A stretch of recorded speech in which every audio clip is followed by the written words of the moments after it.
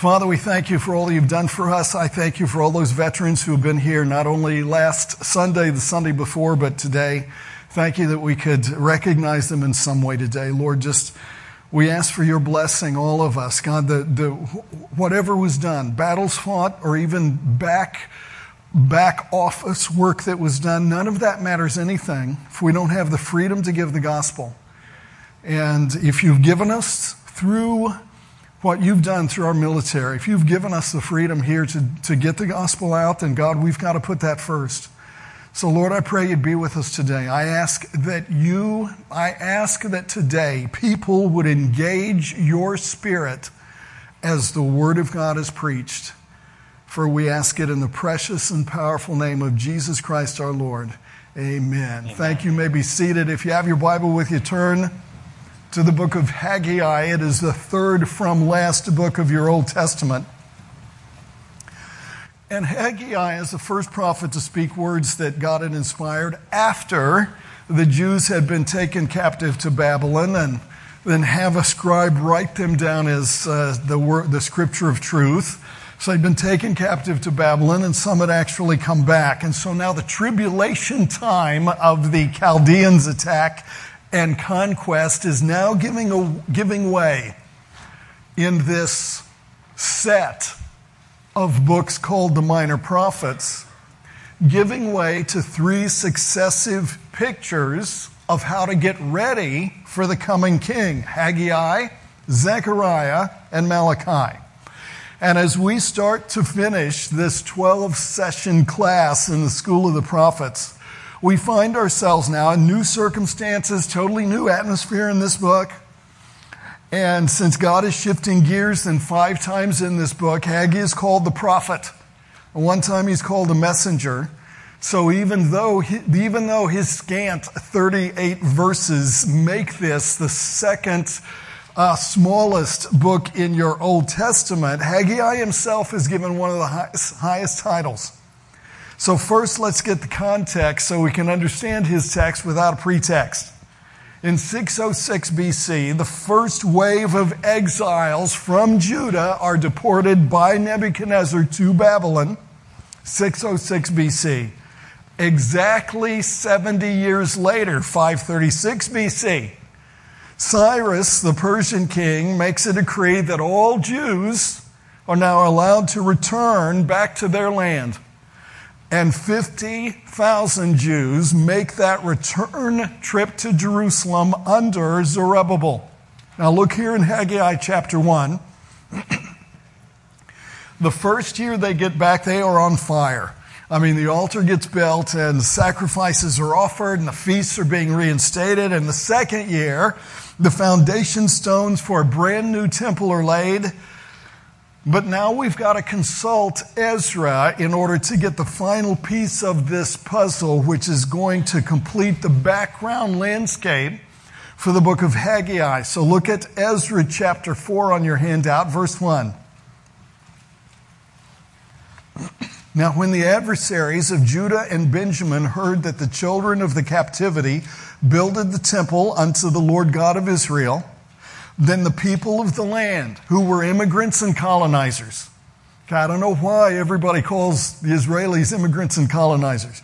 The people of the land weakened the hands of the people of Judah and troubled them in building, and hired counselors against them to frustrate their purpose all the days of Cyrus, king of Persia, even unto the reign of Darius, not Darius the Mede. We see him in the book of Daniel. But of Darius the king of Persia, then ceased the work of the house of God which is at Jerusalem. So it ceased unto the second year of the reign of Darius king of Persia. So for 15 years, while the foundation stones sat ready for something to be laid down upon them and that foundation to be built upon, the temple is not completed. Now that is a historical circumstance behind Haggai speaking as the Holy Ghost moved him, like Peter talks about, 2 Peter 1:21, and it's recorded right here. Ezra 4 verse 24 says the second year of King Darius. Now look at Haggai chapter 1 verse 1. in the 2nd year of Darius the king, in the 6th month, in the 1st day of the month, came the word of the Lord by Haggai the prophet unto Zerubbabel the son of Shealtiel, governor of Judah, and to Judah the son of Josedek the high priest, saying, stop. Okay, let's cast the characters. Who was Zerubbabel? Well, Zerubbabel was the civic leader because he was the governor in the land. A high priest named Joshua is the religious leader of the day. Zerubbabel's name means sown in Babylon. Zerubbabel is of the royal seed. Zerubbabel is direct line descendant from David, but that line was cursed by God and cut off in Jeremiah 22, verses 28 to 30. So Zerubbabel shows up here, not as a king, but as a Persian governor of Judea. His father Shealtiel's name means asking God in prayer. So no doubt, his dad is a godly man. He's asking God for the birth of a son to carry on that royal line. He doesn't know how to resolve the issue of the Messiah being a descendant of David and sitting on that throne, and yet that line's been cut off. He doesn't know how to resolve that. All he knows is, God, will you give me a son? And that son is born or is sown in Babylon, not in Judah. So Joshua, which is the New Testament name Jesus, which means Jehovah saves, is the first high priest after the captivity. His father Josedek, which means Jehovah is the righteous, was the one taken by the Babylonians into captivity in 1 Chronicles 6. Joshua was also the grandson of Sariah, whose name means Prince of Jehovah, 1 Chronicles 6, and he had been executed by Nebuchadnezzar at Riblah right after the capture of Jerusalem, 2 Kings 25, but before its destruction 20 years later. So Zerubbabel is in the line of Christ. He's in the line of Christ. But this is why Christ had to be virgin born to escape that curse. Joshua is a picture in Bible type of Christ, both in his name and in his office as priest. They are this dynamic duo that God is using to restore the nation of Israel politically and religiously. And for that reason, Haggai's words are aimed directly at them. But check this. This is our thesis for today's study. Haggai's words are also directed at you. Number one, because of this time of transition and of us moving ministry to the facilitation of a new facility.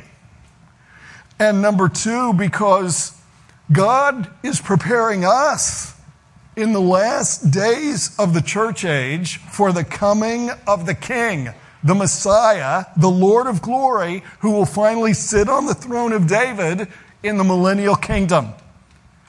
So 1 Corinthians 16 verse 9, Paul says, for a great door and effectual is opened unto me, and there are many adversaries. That's what we just read in Ezra chapter 4. And you know how it is, for they're not adversaries and they're complications. Because anytime God opens to you a door of ministry, the devil has both his devices, which you should not be ignorant of if you read the Bible, but he also has his agents. And he will attempt to do what Ezra chapter 4 told you he would do: weaken your hands, trouble you in building, finance people to argue against you, and frustrate your purpose. So Haggai delivers a message that has two purposes for you. Number one, he reveals the perils in our age of adversity. And secondly, he declares our duties in light of that age and the perils in which we live. Haggai is doing for you exactly what I am doing for us. The attack today, let me define the attack, because we're not ignorant of the devil's devices. The attack today is against your Bible and your children. Prove me wrong. And the duty we have is to teach character qualities to your kids, Christ-likeness to your kids. and to defend the words that God has given us in English? I think so. I think that's what we're to do. Those are the two things which are our mission on the move. So Haggai is waiting, and he's warning us about 4 particular perils during this time of both moving and growing.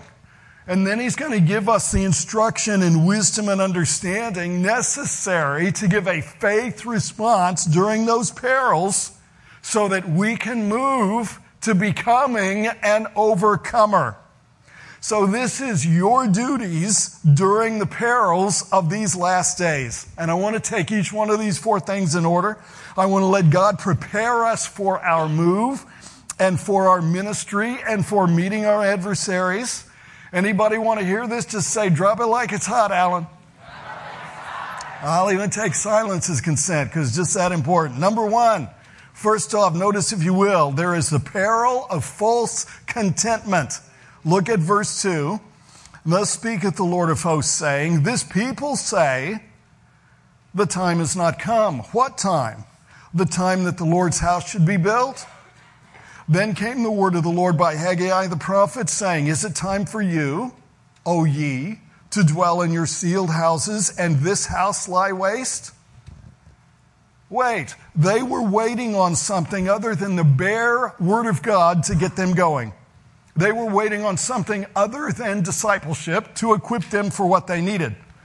They wanted some type of special blessing or specific event because in the meantime they had their own houses to seal, which doesn't mean put a ceiling over it. That particular word as it's used. Now we use the word ceiling today with a C to mean what's over your head. But in the Bible it means really as if we were using the word with an S, sealing it. So on the inside, they are sealing it with wall covering. 2 Chronicles 3:5. Basically the same thing the Holy Spirit does when you get saved and He comes inside of you. He's sealed up inside of you. So on the temporal material side of things, they are spending and they are building and they are saving. But on the eternal spiritual side of things, they're waiting. And the problem, according to verse 5, is we do not consider our ways.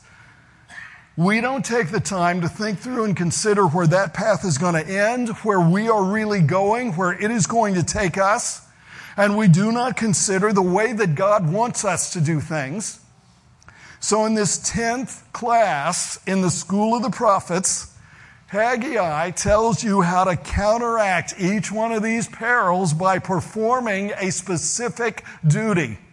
And he doesn't just even leave you right there with that, because after he tells you the duty, he reveals the available dynamic by the Spirit of God so that that duty can be done by the child of God. Now watch, verse 7. Thus saith the Lord of hosts, consider your ways. Go up to the mountain and bring wood and build the house. So now that doesn't sound like a strictly spiritual solution, does it? So here's our first point for study. Sometimes you have to utilize the physical in order to call down the spiritual result. That is God's ways.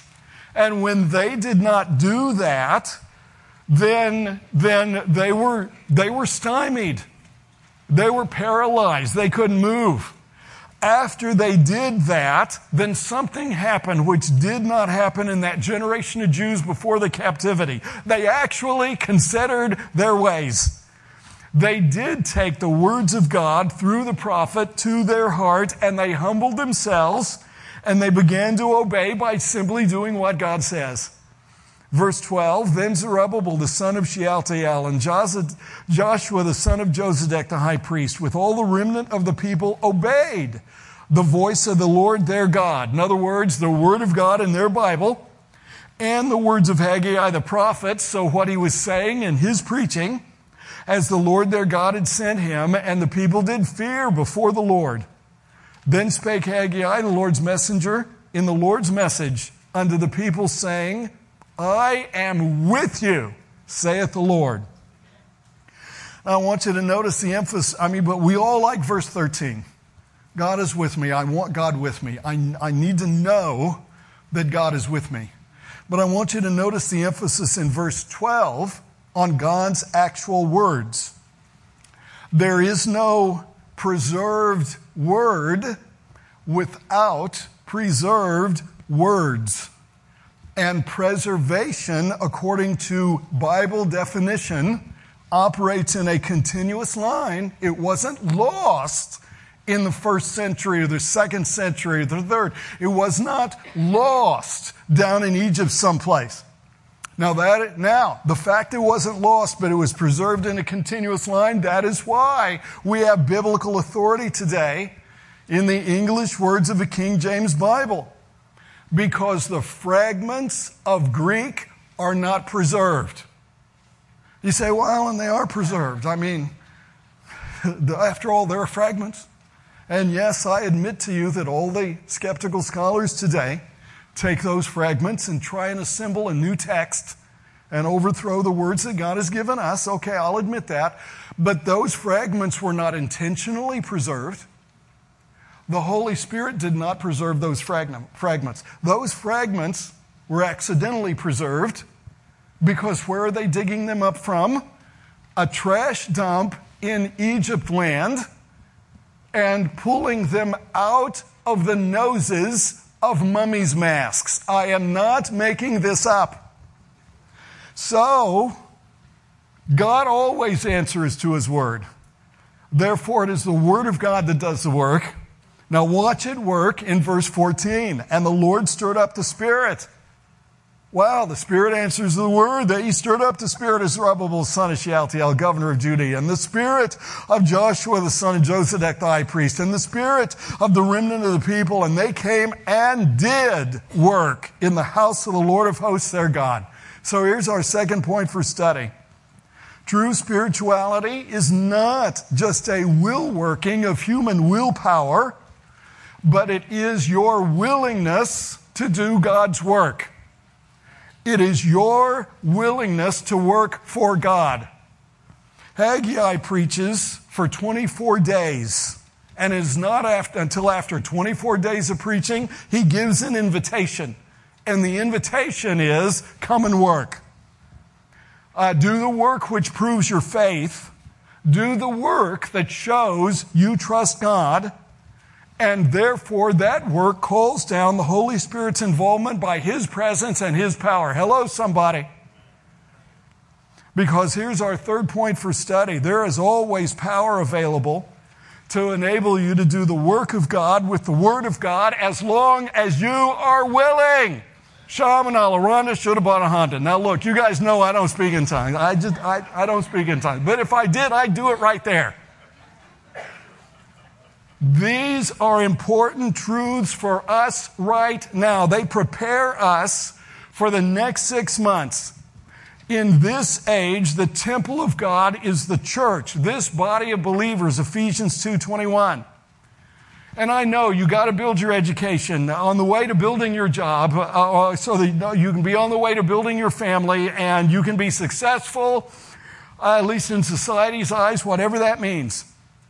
But it is sinful contentment if that is not done in tandem with the spiritual work of God for you and for your family through this church.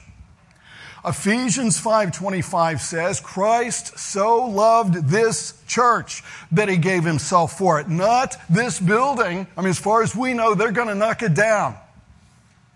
But for this congregation. So the purpose of any church building is simply to assemble the saints for ministry, to have a platform and a place in which to minister and to invite people and to invite the suffering, the seeking, and the lost. We're doing the work of God from here. You do not have to wait for a personal invitation to do that. Wait, hold it. This is your personal invitation. I'm making it right now. I'm speaking to you personally. I am inviting you right now. Climb that mountain. Bring that wood. God will be with you. It will work. As soon as we load up everything from here and take it to our demise, then God is with you. So, sometimes we feel so far away from God. That's why we want to know we have His presence, because we feel so far away from Him. And the reason we feel so far away is because our priorities are not right. Our priorities in our family's not right. Our priorities in our finances are not right. Our priorities with regard to ministry and discipleship, what God wants us to do. God hasn't changed. His spot is the same. And I'm not saying you left Him per se. I'm just saying your priorities are messed up. So if you will go with us and build, then verse 8 says, I will take pleasure in it, and I will be glorified, saith the Lord. Nothing means anything if the word capital W is not glorified, John 1:14 and 17:5, and if God's word, small w, is not magnified, Psalm 138 verse 2. Nothing else means anything in this world. So, if you'll turn to Haggai chapter 2, the second peril is that of false discontent. If you are discontent about things that you ought to be content with, and content with something that you ought to be changing. And that discontent will result in discord, because after the work starts, some of the older people looks at the building that they are making in light of the church they all previously attended. Look at verse 3. Who is left among you that saw this house in her first glory? And how do you see it now? Is it not in your eyes in comparison of it as nothing? So they compared the relative discomfort of getting used to someplace new in 2024 with the relative comfort of familiar surroundings in 1993 and in 2023. I mean, after all, not everybody can afford to drive 1.0 miles further east. I mean, it's a quarter, it's 25 cents more in gas.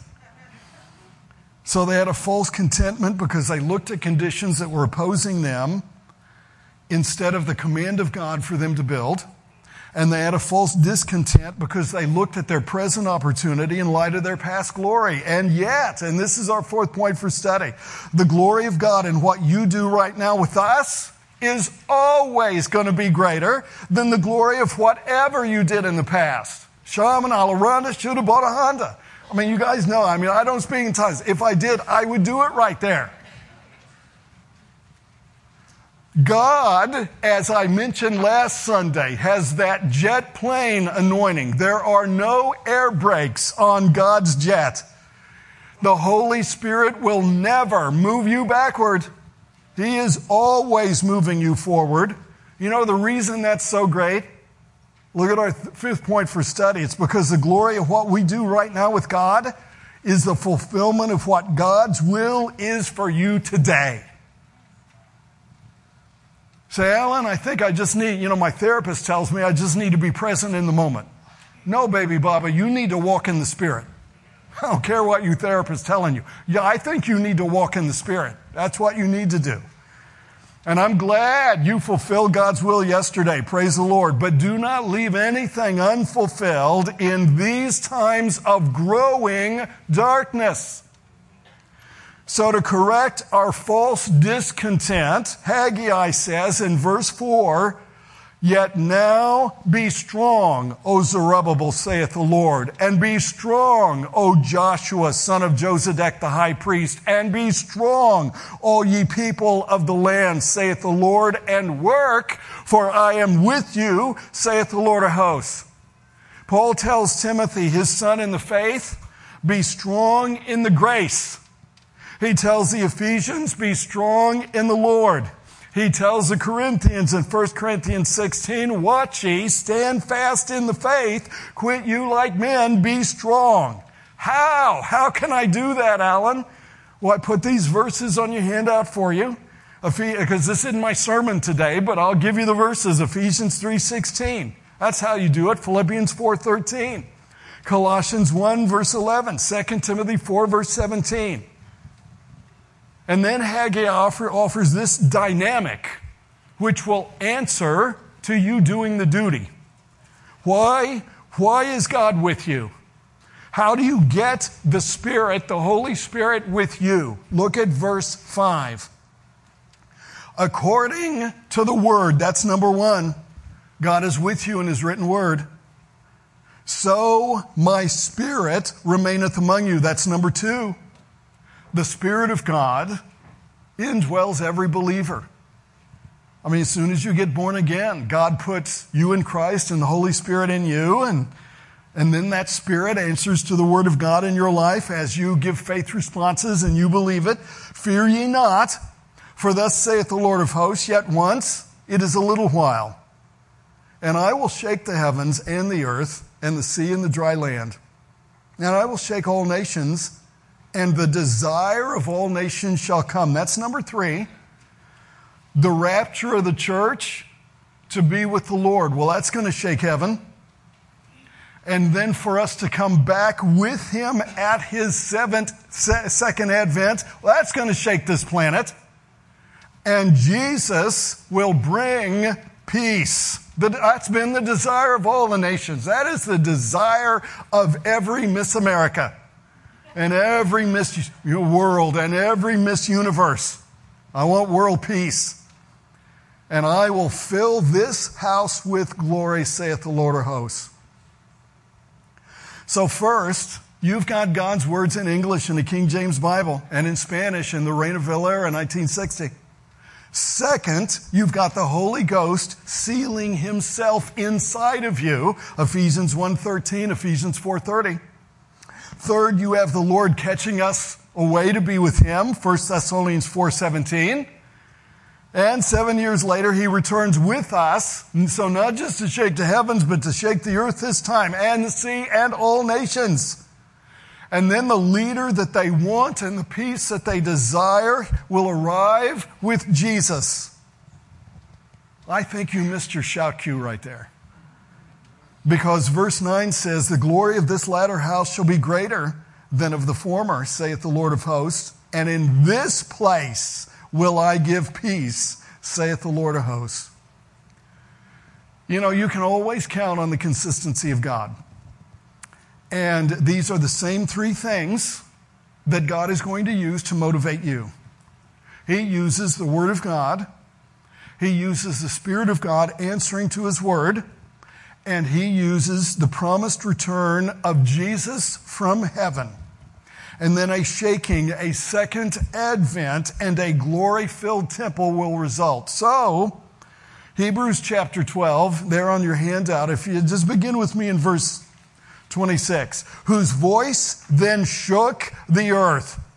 But now He hath promised, saying, yet once more I shake not the earth only. Now this is the Holy Spirit's commentary on Habakkuk 2:6. Not the earth only, but also heaven. And this word, yet once more, signifieth the removing of those things that are shaken, as of things that are made, that those things which cannot be shaken may remain. Therefore, we receiving a kingdom which cannot be moved. You get that now when you get saved. Let us have grace, whereby we may serve God acceptably with reverence and godly fear. For our God's a consuming fire. And right now there is a God of grace who is for you. God is a God of grace because this is the day of grace. We call it the church age. So He offers to you today the free gift of everlasting life for believing in Jesus, His Son. But when the shaking out starts, when He returns, then 2 Thessalonians 1 verse 8 says, He returns in flaming fire, taking vengeance on them that know not God. Why? Because they rejected Him all the way to that point. And that obey not the gospel of our Lord Jesus Christ. That's not hate speech. That will be the consequence of your hatred of Him. And that means you need to obey the gospel today. And you need to get saved by believing in Jesus, because delay is so dangerous. Now, the third peril and duty is the peril of false expectation. And to understand this one, let's work our way from the bottom up. So from verse 19 back up to verse 11. Go down to verse 19. Is the seed yet in the barn? Now, that's a rhetorical question, and the expected answer is no. They've planted seed because they were obedient in laying the temple's foundation stones deep in the ground. But as yet, they were still not seeing any blessing. Yea, as yet the vine and the fig tree and the pomegranate and the olive tree have not brought forth, even though they were seeing no physical fruit for their obedience. God says, from this day, not from the day that the temple actually gets done and it's all finished, but from this day, the day you lay the foundation, verse 18, from that day, I'm going to bless you. You came back from Babylon on fire, but it took going through hell and high water to get your temple, get it going. Well, guess what? I'm not going to reward you from the day it gets finished. I'm going to backdate your blessing. How many of you have ever had God give you a backdated blessing? I'm not going to start the Sunday that you finally got baptized. I'm not going to start the Sunday you got your Discipleship 1 certificate. I'm not even going to start the Sunday you finally started tithing. I'm going to go back all the way back to the day that you got saved and you laid the foundation of your life in Jesus Christ. Your rewards are going to start right there, but I would not do that if you give up. So because you did not give up and you finished your race, God says, I'm going to bless you from the very beginning. I don't care you took 15 years off. I say this all the time in counseling. As long as you do the right thing, as long as we get to the right conclusion, I don't care how we got there. So what if you get saved, but you never grow? Well, then God does to you what he did to the Jews in verse 17. I smote you with blasting and with mildew and with hail and all the labors of your hands, yet ye turn not to me, saith the Lord. God frustrates you at every turn. If you refuse to get plugged in, get involved, be consistent, become balanced and grow, he's against you. Now, if you are a note taker, you happen to be taking notes, you ought to consider that list. Plug in, get involved, be consistent. All of that will result in you becoming balanced and starting to grow. If not, God may smite you physically, materially, financially, vocationally, or emotionally. But today is the day that you can decide to start walking in the Spirit and walking in obedience. Judah said, we obeyed at the beginning. After 15 years, we obeyed by completing the place that we could minister from and worship in and serve God to his glory. But the weeks have passed into months and we still see no sign of blessing. But blessing does not come as a result of bare effort or strict obedience or willpower to conform. No, let me hit you with a definition. Blessing is a gift of God's grace, which is activated by your faith so that through you, God can perform. Hello, somebody. They had this false expectation about what spirituality accomplishes and how God works. Now, let me tell you why. My church is not as big as Joel Osteen's. And it's not because we're here and we're not in Houston. The reason why is because you want me to tell you that if you get saved, if you obey, then you won't have pain, you won't have problems, and you won't have predicaments. No, baby Baba, it's not the millennium yet. I cannot tell you that.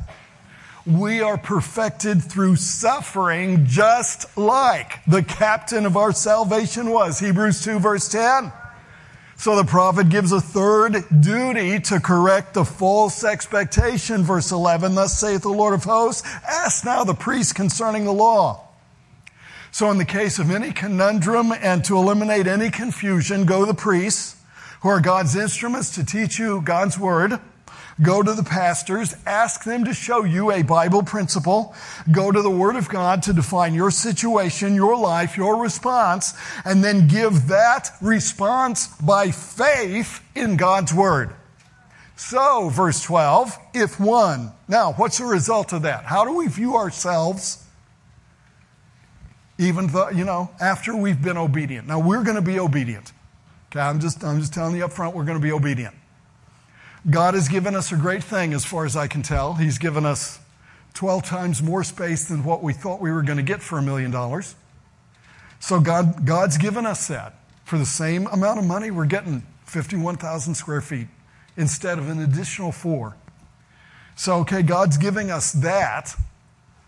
But now we've got to give. I'll share with you what we went to the pastor's retreat. We came back with a 2024 budget and calendar based on God giving us that.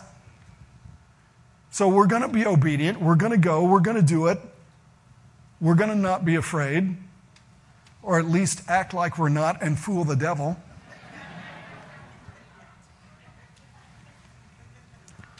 So we're going to do that. Now, how should we view ourselves for being faithful like that? Well, be careful, verse 12. If one, speaking of a priest, bear holy flesh in the skirt of his garment, with his skirt do touch bread or pottage or wine or oil or any meat, shall it be holy? So here's a priest. He is carrying a consecrated offering in the skirt of his robe. Now, the offering itself is holy, but if the skirt of that offering touches anything else, will that thing be made holy? And the priest answered and said, no. Now, if you touch holy flesh, you are holy, Leviticus 6, verses 25 to 27. But not if you touch the skirt of the garment that's holding the holy flesh. Now, of course, Jesus, being God's Son, breaks this all to smithereens in Matthew 14, verse 36. But there's a principle here Haggai is going back to, and he applies it to them. Verse 14, then answered Haggai and said, so is this people, and so is this nation before me, saith the Lord, and so is every work of their hands, and that which they offer there is unclean. It's still unclean. Okay, you've been obedient. You're thinking in a transactional sense, I should immediately give you blessing. No, you don't understand. You're still unholy. I'm the Holy One. And you are only holy as you do my work, not because you are holy in yourself. Now, you have the Holy Spirit inside, but He's got to seal Himself inside because your flesh is wicked. So just because you are touching a holy Bible and the Holy Spirit makes your body His temple and you do a holy work, that in itself does not enable you to say, well, I'm holy now. No, it will get done because God does it, and because He uses you, not because you do it. God says, because I am holy and I am using you, you are not. That is a false expectation about how God works. Because you are not saved by any ceremony, sacraments, sacramentals, or rituals at all. Paul corroborates that, Galatians chapter 6. Verse 8, for he that soweth to his flesh shall of the flesh reap corruption, but he that soweth to the Spirit shall of the Spirit, not of his works, not of his deeds, not of his willpower. But if he sows to the Spirit, he shall of the Spirit reap life everlasting. And let us not be weary in well-doing, sowing to the Spirit, working in the Word, serving in ministry, in the power of faith. For in due season we shall reap, if we faint not. Now, if you faint, I'm sorry. John talks about this in 1 John. You lose a full reward. So we've got to return to the Bible even if there's no immediate blessing. Why? Because it is holy and it is our holiness. You are giving God obedience now. Will you be with us to start building again? Galatians 5:7 says, ye did run well. Who did hinder you that ye should not obey the truth? Well, my transactional expectation that God would give me something in return, that kind of hindered me. Listen, God doesn't have to give anybody anything in return. God bought you at the cross with the price paid in the life of His Son. So Isaiah 29:16 says, surely your turning of things upside down shall be esteemed as the potter's clay. For shall the work of Him that made it, He made me not? Now, evolutionists say that, and atheists say that. Or shall the thing that framed say of Him that framed it, He hath no understanding? Romans 9:20, nay, but O man, who art thou that repliest against God? Shall the thing formed say to him that formed it, why hast thou made me thus? People do that today, even some Christians. But we are His servants. And this slave will not get any rewards until the judgment seat of Christ. Now, there are natural positive consequences to obeying God. You'll get that. But all the rewards are at the judgment seat of Christ. And then it will be worth it all. So this is our final point for study. Be content to do your best work, even with little external result. Holiness comes without bargaining, but not without blessing. So you got to simply endure until the harvest. Be not weary in well-doing, and do not faint, so that you will reap in the season when blessing is due. So in the final analysis, and for what God is preparing us, avoid number 4, the peril of false fear. They looked at their military position in light of the nations around them. They had a false fear. It'd be so easy for us to look at our monetary position in light of what we've got to own when we get there and get things done and have a false fear. It is the strength, the strategies, and the solidarity of the enemy that's always intimidating. And yet, not you, but me, God says. Look at verse 22. And I will overthrow the throne of kingdoms, and I will destroy the strength of the kingdoms of the heathen. I will overthrow the chariots and those that ride in them, and the horses and their riders shall come down, every one by the sword of his brother. It won't be by you. I will have them end up killing each other and killing themselves.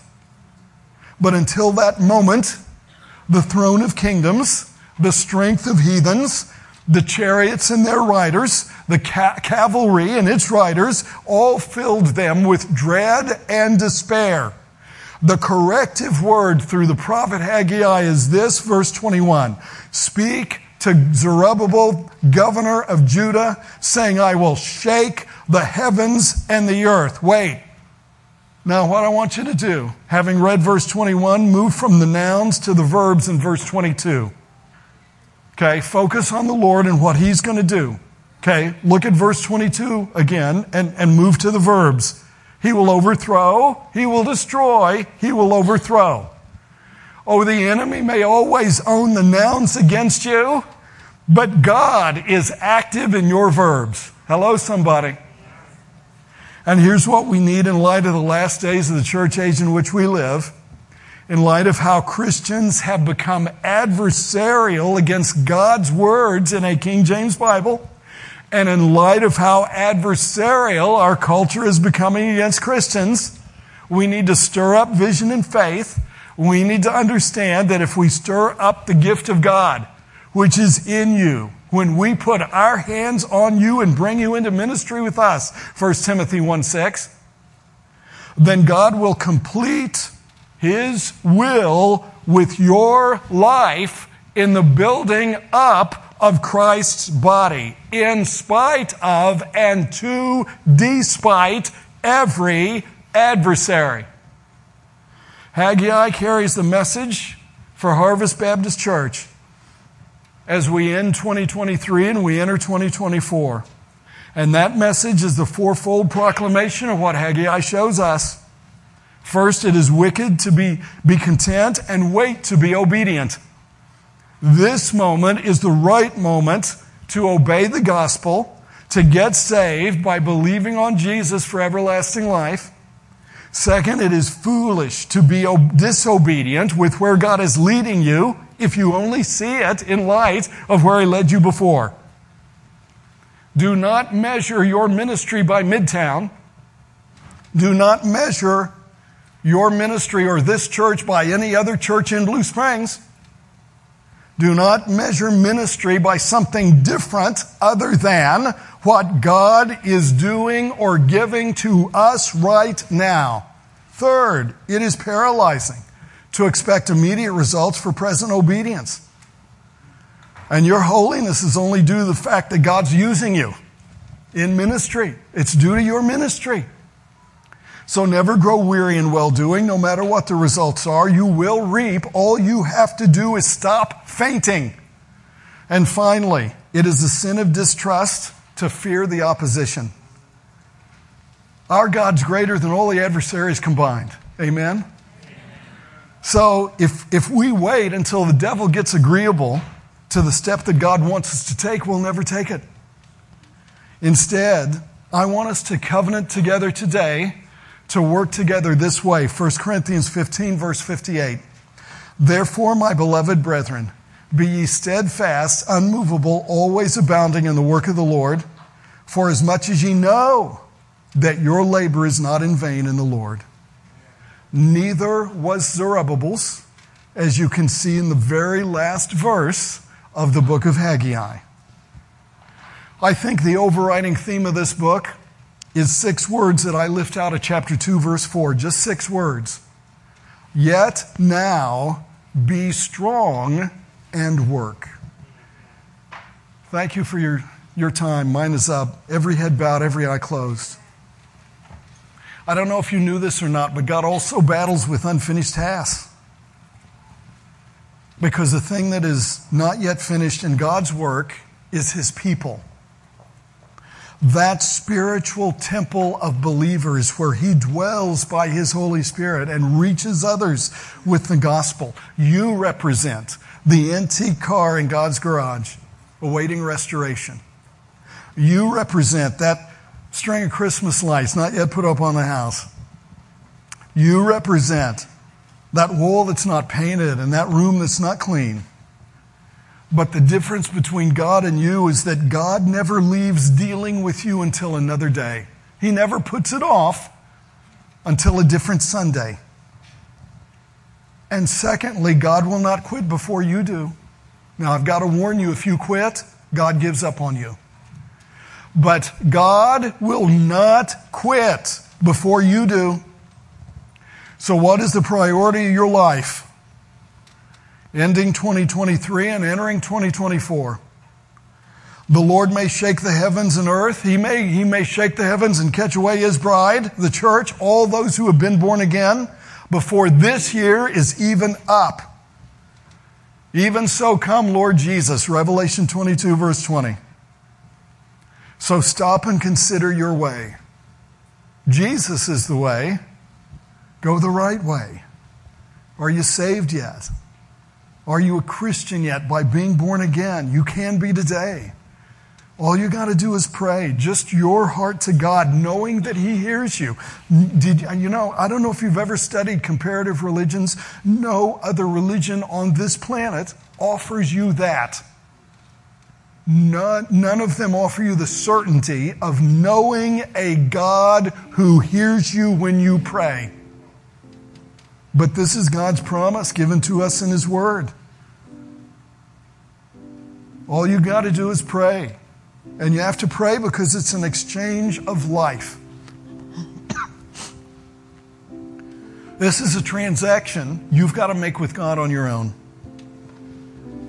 But just pray. You're not saved by the exact words of the prayer. You are saved by your faith, putting your faith in Jesus Christ.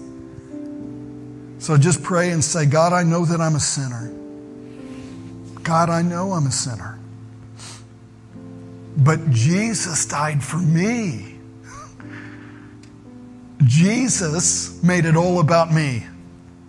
He suffered for my sins so that He could save me and give me everlasting life for my faith in Him. God, I want that life right now. I want the life that is in Jesus. So I take Jesus as my Lord. God, save me for Jesus' sake. Put me in Christ, put the Holy Spirit in me, make me born again. I don't have to see anything, I don't have to feel anything. All I've got to do is trust your word, because that is your promise. So here, Jesus, I give you my life. And if you prayed that prayer, come to the front, let us know. I want to give you a copy of my book, Next Steps for New Believers. I want you to grow.